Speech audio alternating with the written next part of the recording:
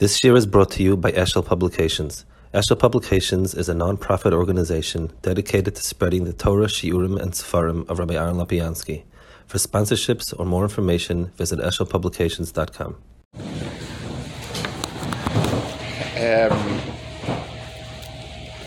It's very nice to be here. It's kind of surprising, even though where I come from now is not also that big. It's also kind of on the smaller side compared to cities like New York or so on. But interesting, it's so nice to see people look like knows Torah, developing in the most beautiful way possible. So it's very, very encouraging, very heartwarming, Be'ez Hashem. I wanted to share something that is very, very, in this week's parasha, that I don't think people actually know even exists. There's a pasuk that speaks about buying and selling. And there is an isser of lo sonu ishas hamiso. Lo sonu means you're not allowed to cheat the person. So selling something for a price that is much higher than should be sold is prohibited. And that's al sonu ishas hamiso as achiv. A person is not allowed to fool somebody in business, and that's the halacha. And there's a lot of halacha devoted, what's called a fair price, and so on. The Gemara darshans another halacha from this, and this is something that is also a din, and that is you're not allowed to hurt someone with words. The word lo sonu means that you cannot cause somebody anguish with words that you use.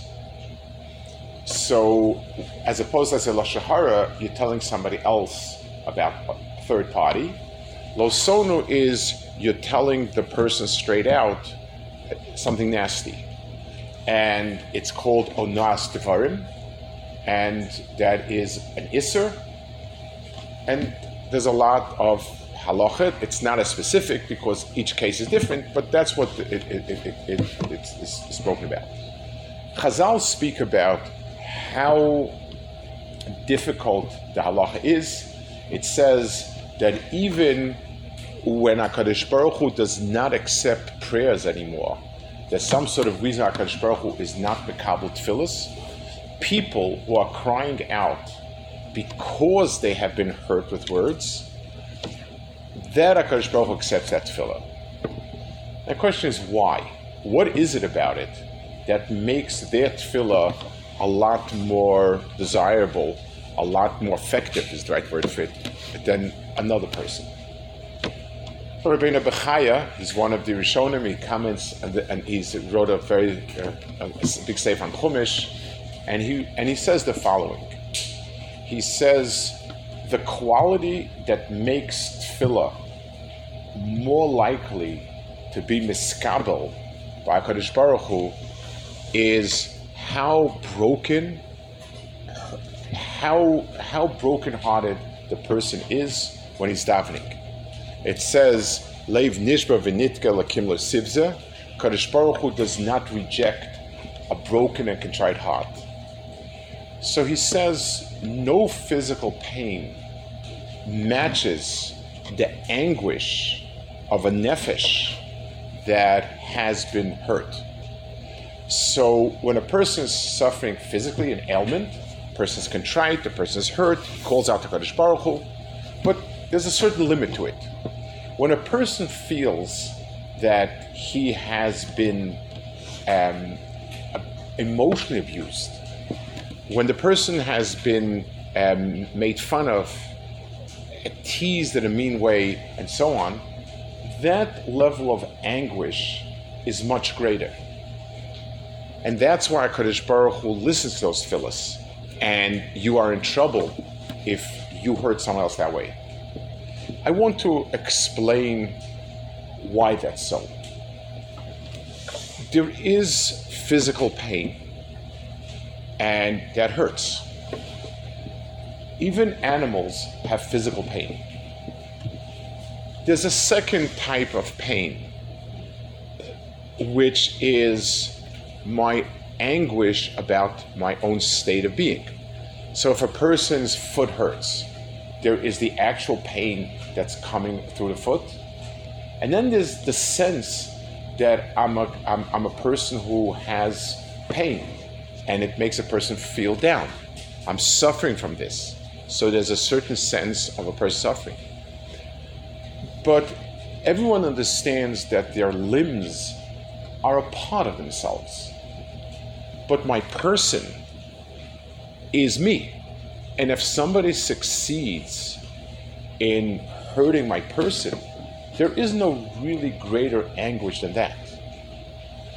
So what I've done actually is I've hurt the very person. And there's no pain bigger than that. And that's why when they call out, their tefillahs are answered, because it's a truly broken heart.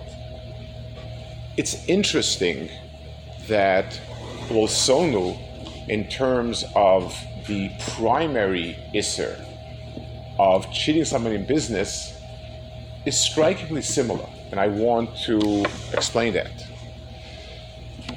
If I go and take money from somebody without his permission, that's called theft.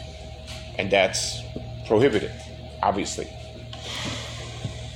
Well, let's say I make a deal with somebody and I say, you'll pay me $1,000 and I'll deliver a computer to your house.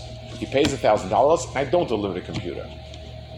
Then the person is then it's also theft. The fact that the person sent $1,000 willingly, I didn't send the computer, that's theft. Let's look at another scenario.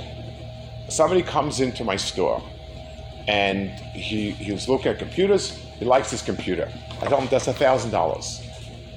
And I go through with the person. This computer has this, and this, all of these milas. It's got this, and this.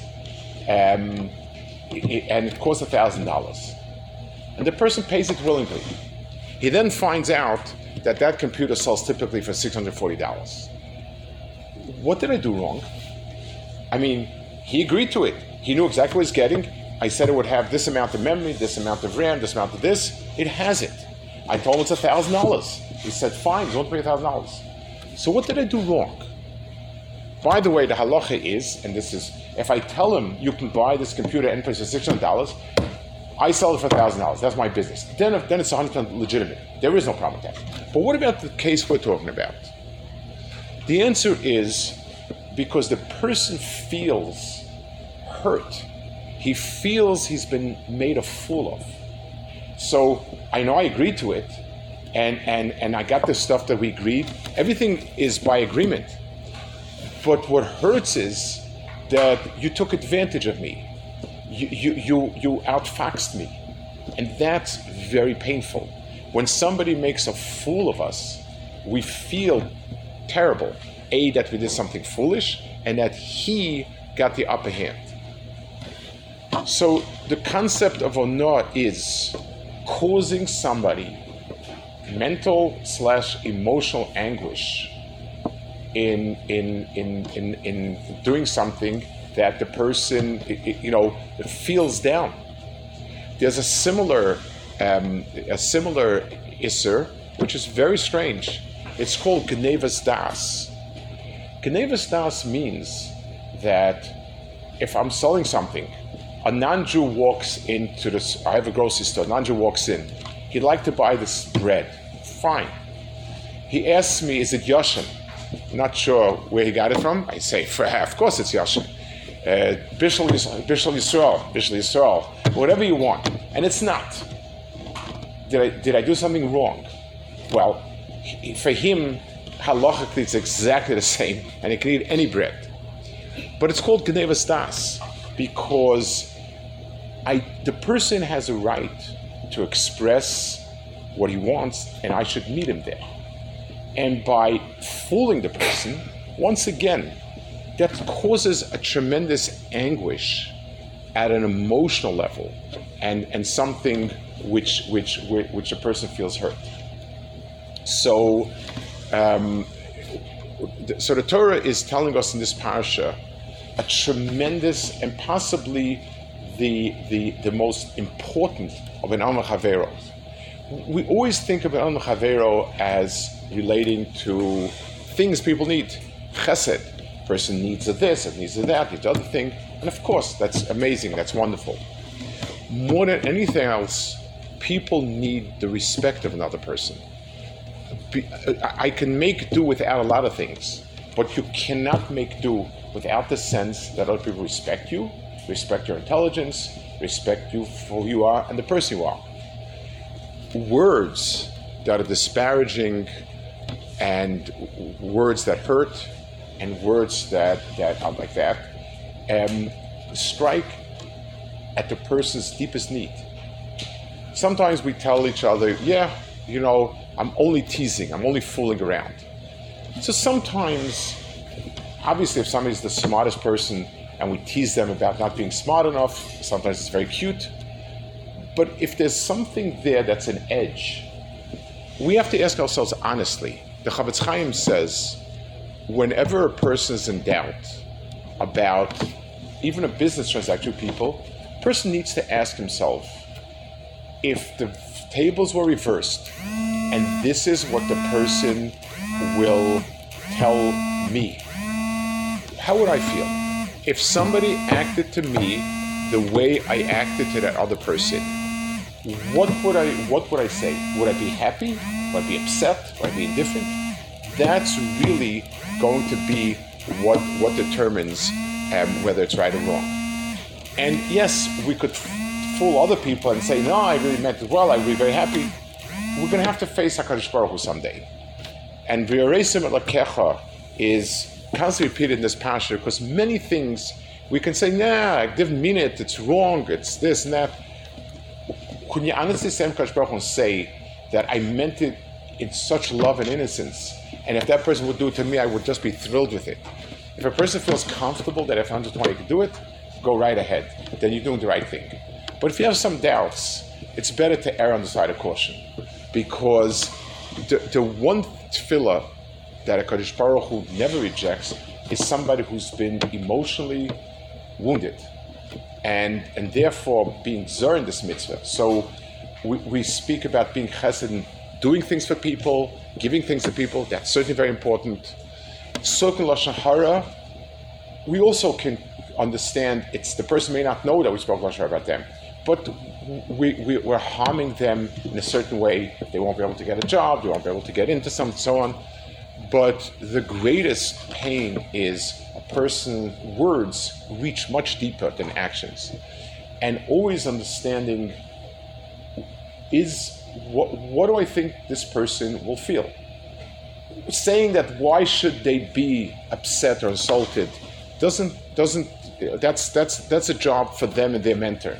Your job is to ask yourself, will they be upset? And if a person is super sensitive, they may need to deal with it on their own. But that does not give us any excuse to hurt in any way. The chiyuv of altonu ishas achiv is central to B'nai Chavero, and this tkufa, the Avelos spirit should emphasize it. The understanding the power of words should make us extremely careful and cautious, and it should also help us understand how much power we have when it's positive. When you tell a person the right thing at the right time, the person perks up, and the person feels like a different person. I saw a story somebody wrote up about himself a little bit in Eretz Yisrael. This was somebody who had a horrendous childhood. I think it was an orphan at a young age, and I just got into trouble again and again, tossed out from school after school after school. He wrote it just a horror. And the one he said, if you can think of a memorable moment, he said he was at a place where the Belzer Rebbe was visiting, or he came to a place where the Belzer Rebbe was, and he was a fairly young boy, and he was pushing his way to see him, and he sort of and he wanted to take a look at what time. So he had a pocket watch. Like Chassidim, it's popular, like a little golden pocket watch or something like that. And as he's looking at it, he gets shoved in front of the Rebbe. The Rebbe looks at him and he says, "A golden watch for a golden boy."